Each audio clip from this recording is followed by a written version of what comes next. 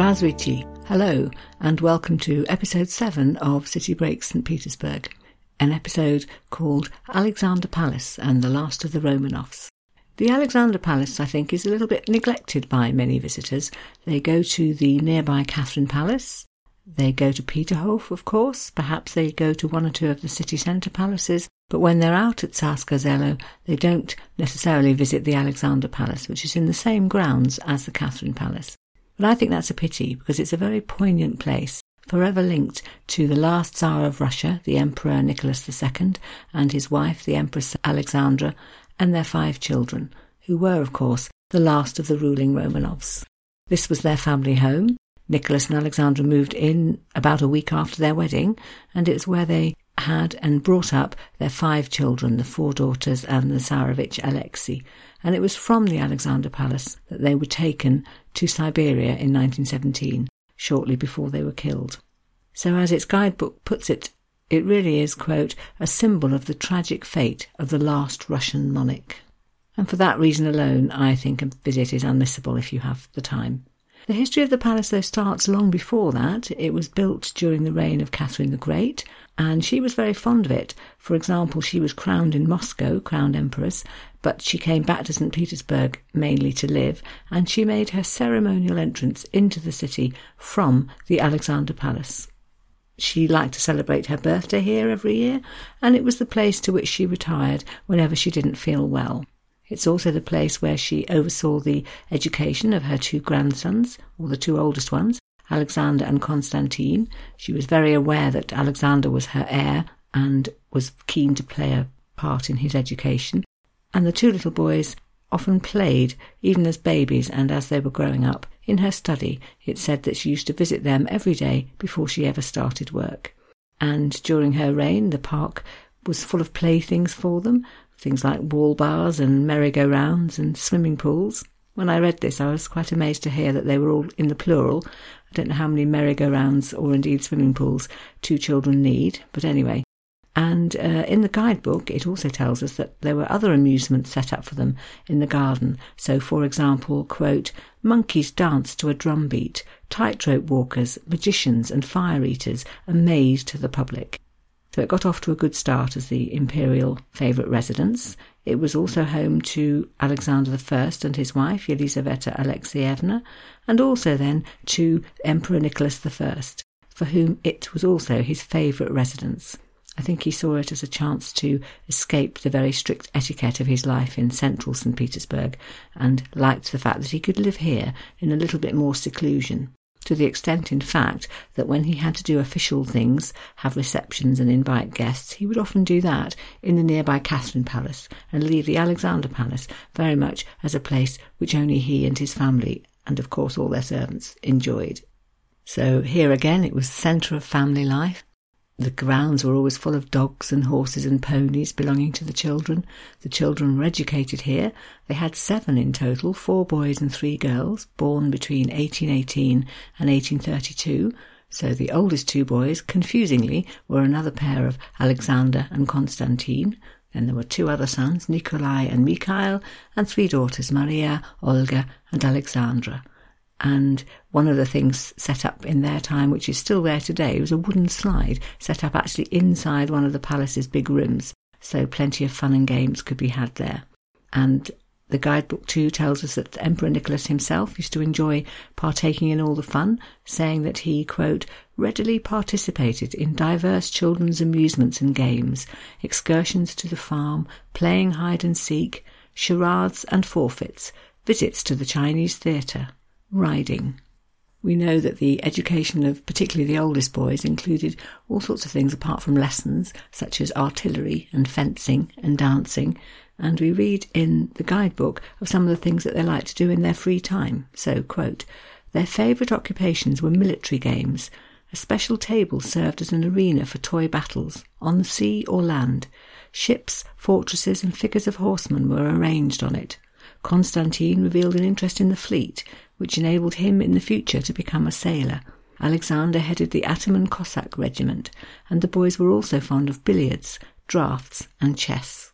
So really you get the feeling of a happy, lively family home, although of course terrible things happened too. not least to this family, in 1844, when the youngest daughter, Alexandra Nikolaevna, died, I think quite suddenly, and her older sister Olga wrote of the shock that overcame the whole family on this occasion, using the words, quote, "It was awful to look at Papa. He has suddenly become an old man." It's said that Alexander II, the next emperor, preferred actually to live in the Catherine Palace, but his sons Nikolai and Alexander also loved to play in the park when they weren't learning, and we learn about them, for example, that, quote, "The brothers studied foreign languages, were good shooters at targets shaped like sandpipers and sparrows, engaged in drawing, woodwork, and riding on horseback and in carriages. They liked very much the small gardens and kitchen gardens allotted to each of them near the palace, where they diligently planted flowers and vegetables, a net with stairways, ropes and high masts arranged for their gymnastic activities, a toy fortress which they stormed or defended in turn, a menagerie with a favourite old elephant whom they never forgot to visit, fondle and feed." When Alexander grew up, of course, he became the Emperor Alexander III.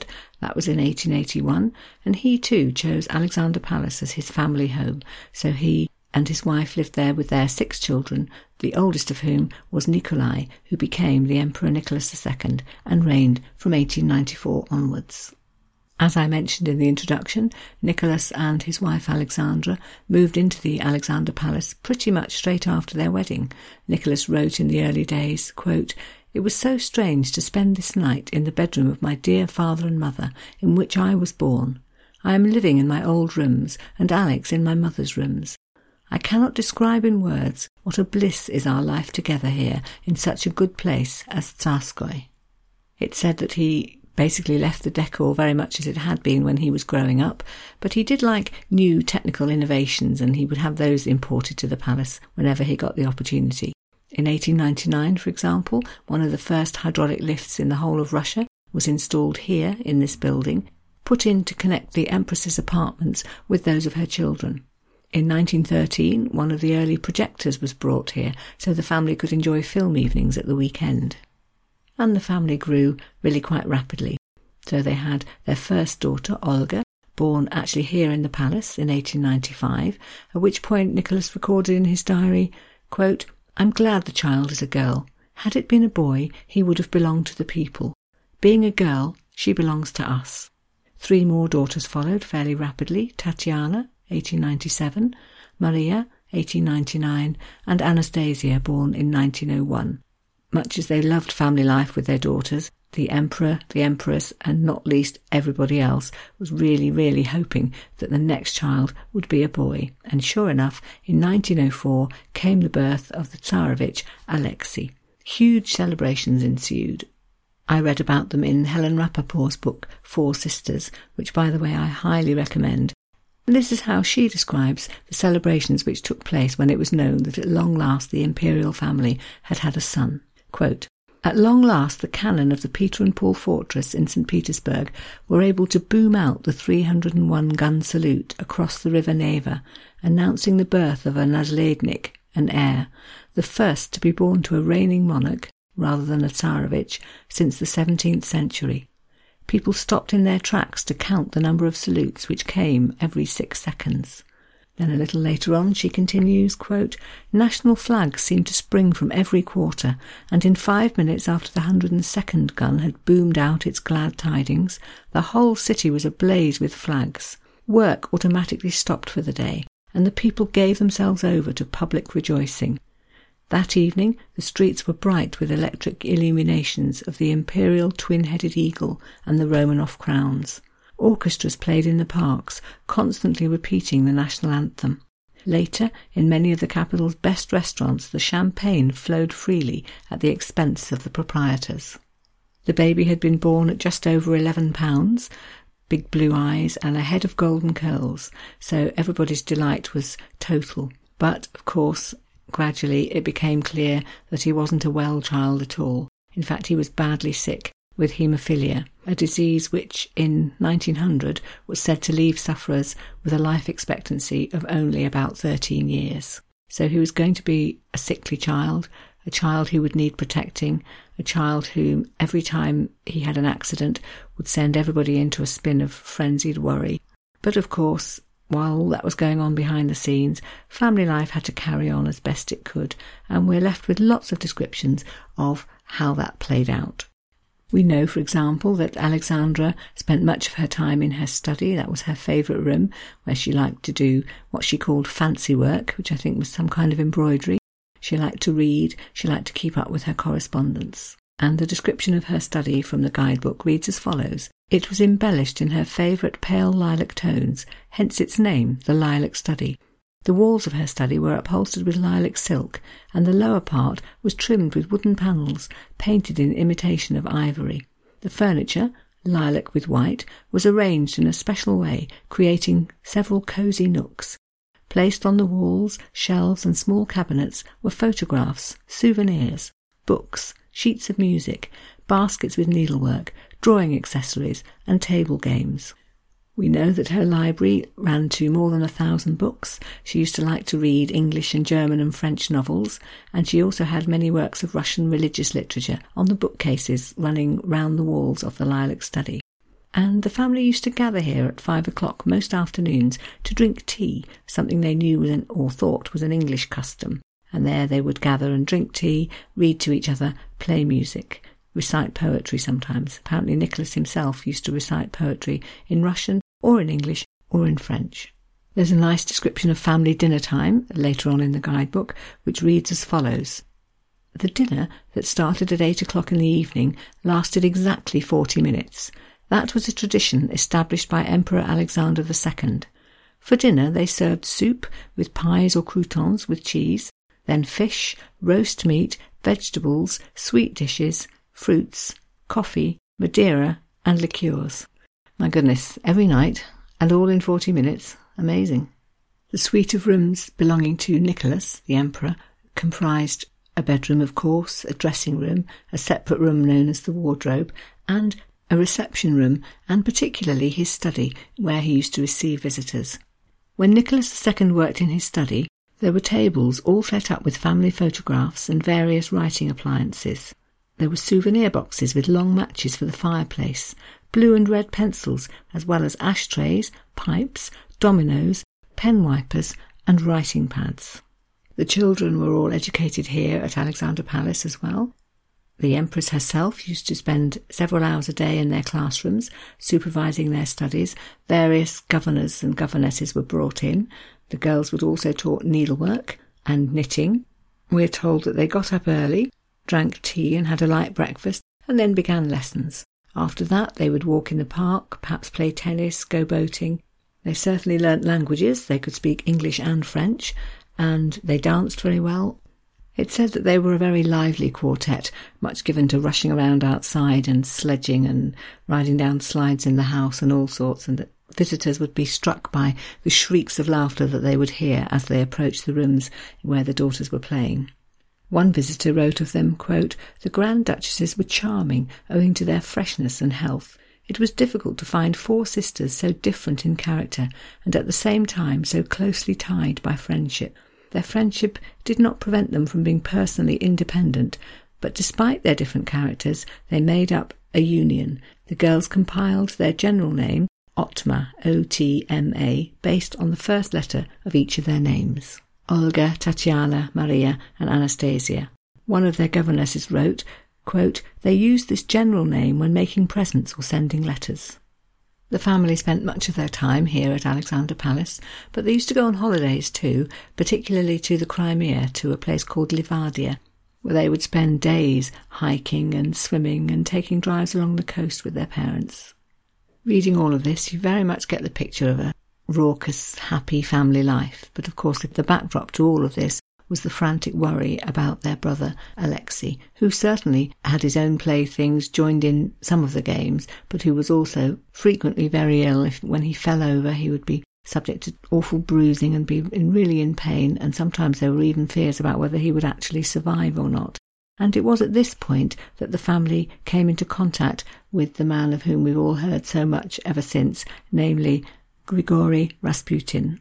I'll be talking much more about him in the next episode, but for the moment, while we're thinking about the family life in Alexander Palace, just wanted to retell one tale which comes from Helen Rappaport's book The Four Sisters again, which just points out how extraordinary a power Rasputin built up over his ability, or apparent ability, to make Alexei feel much better. It talks of an occasion in March 1908 when Alexei had another fall, hit his head very badly, and swelled up so badly that he could hardly open his eyes. There were 2 or 3 very anxious weeks. Rasputin was not there. He'd gone home to Western Siberia, where in fact he had a wife and children of his own, and so the family just had to weather it and hope that Alexei would get better. And one day, his mother, who'd been out all day, there'd been a family wedding, a cousin I think, came back up at 8 o'clock in the evening to see how he was, and this is how Helen Rappaport describes what happened next. Quote, "The nurse told her Alexei's temperature had finally fallen at 8 p.m. There was a telegram waiting for her from Grigory in Siberia, which, when she opened it, assured her that all would be well and that he would say a special prayer at 8 that very evening. Coincidence or not, such manifestations of the power of Grigory's prayers for her boy were for the Tsaritsa incontrovertible proof that he alone could save him from death, even at a distance. How could she not but invest all her desperate hopes in him? Wouldn't any other mother have done the same?"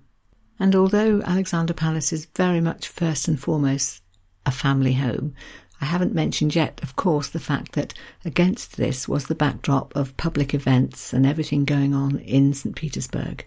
This too is nicely described in one of Helen Rappaport's chapters, when she's talking about the winter season of 1913 to 14, which of course, as it turned out, was going to be absolutely the end of an era.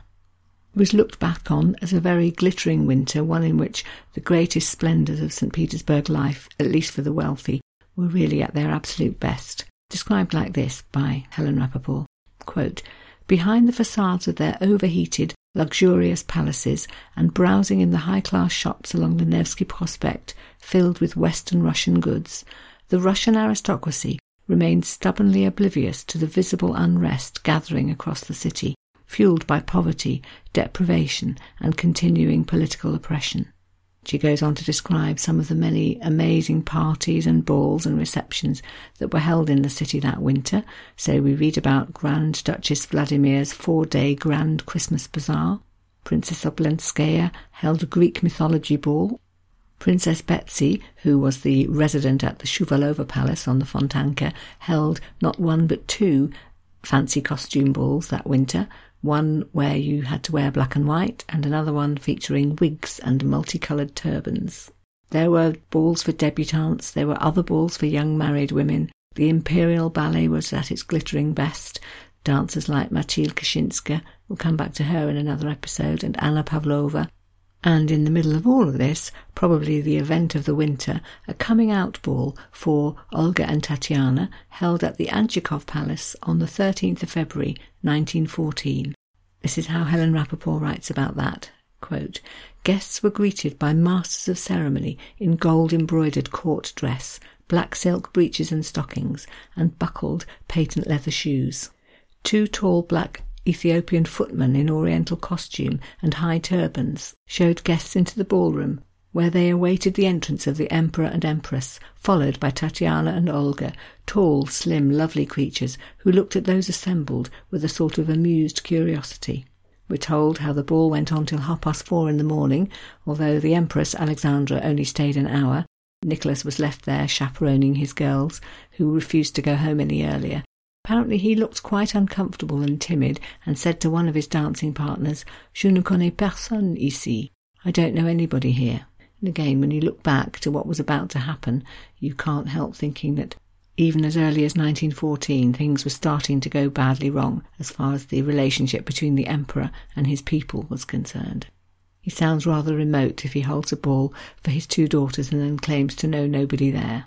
1914, of course, in St. Petersburg, as everywhere else in Europe, turned out to be absolutely the end of an era, the beginning of the First World War, and a time in which the Winter Palace was converted into a hospital for the war-wounded.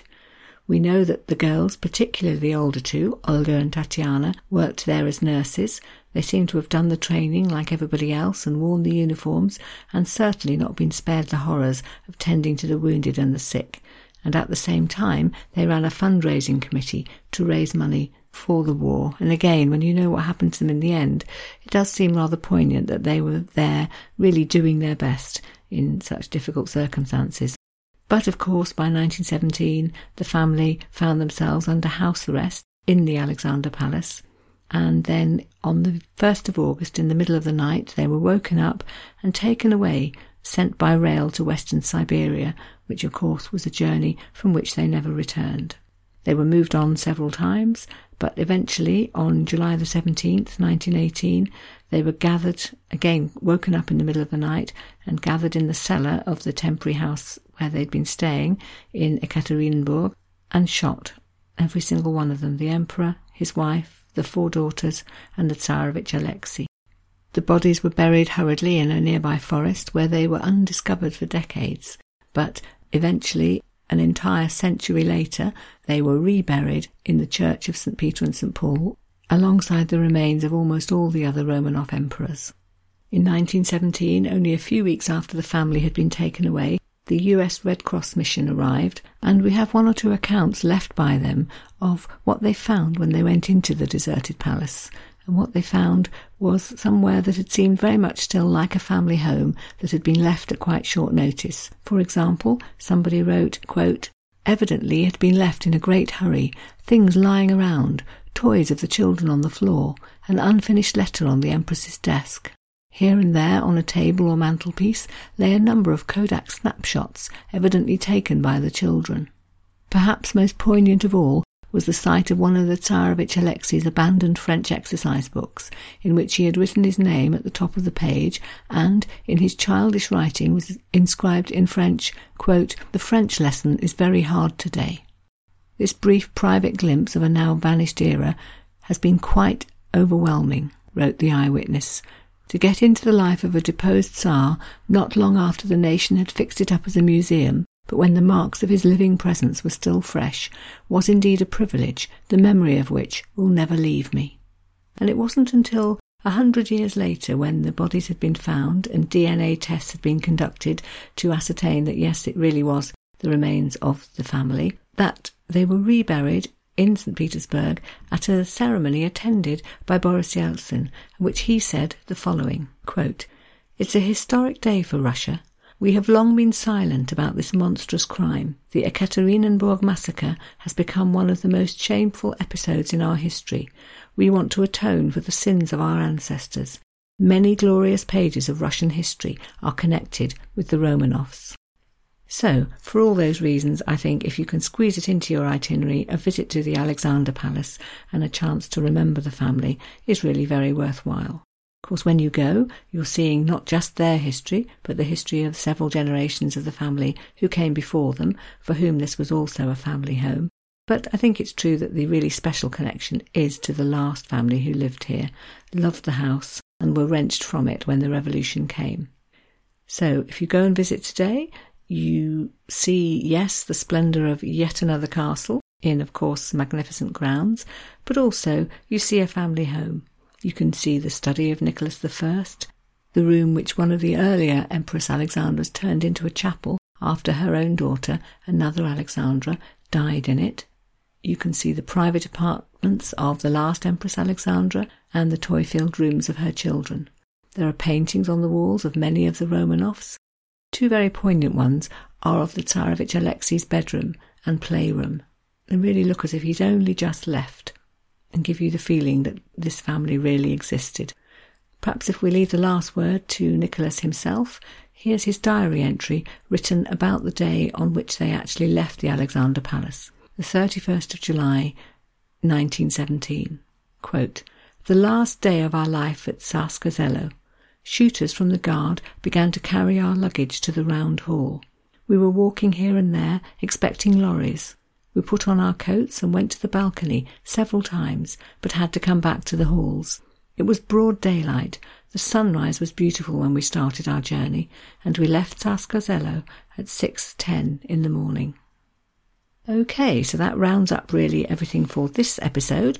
Just a quick look ahead to next week. I'm going to treat, 2 more palaces. And I've picked them and put them together because there are 2 more palaces in which you can learn yet more about this last Romanov family, from 2 completely different angles, in fact. So the first one is the Shuvalov Palace, which is now home to the Fabergé Museum, and where, amongst many other treasures, you can see I think it's 9 Fabergé eggs on display there, which really are evidence of the most incredible OTT luxury in which the Romanovs lived. You can see Easter eggs, fabulous jewel-encrusted numbers, the gifts that they gave each other at Easter, and think about the life of luxury that they were able to lead. And then alongside that, I want to talk briefly about the Yusupov Palace, which is best known today perhaps as the place where Rasputin was finally entrapped and murdered. And that gives us, of course, another side of the lives of Nicholas, Alexandra, and their children. So for the moment, I'd like to finish this episode by thanking you very much for your attention, spasibo, and wishing you goodbye in Russian, which I think I'm beginning to crack finally. Do svidaniya.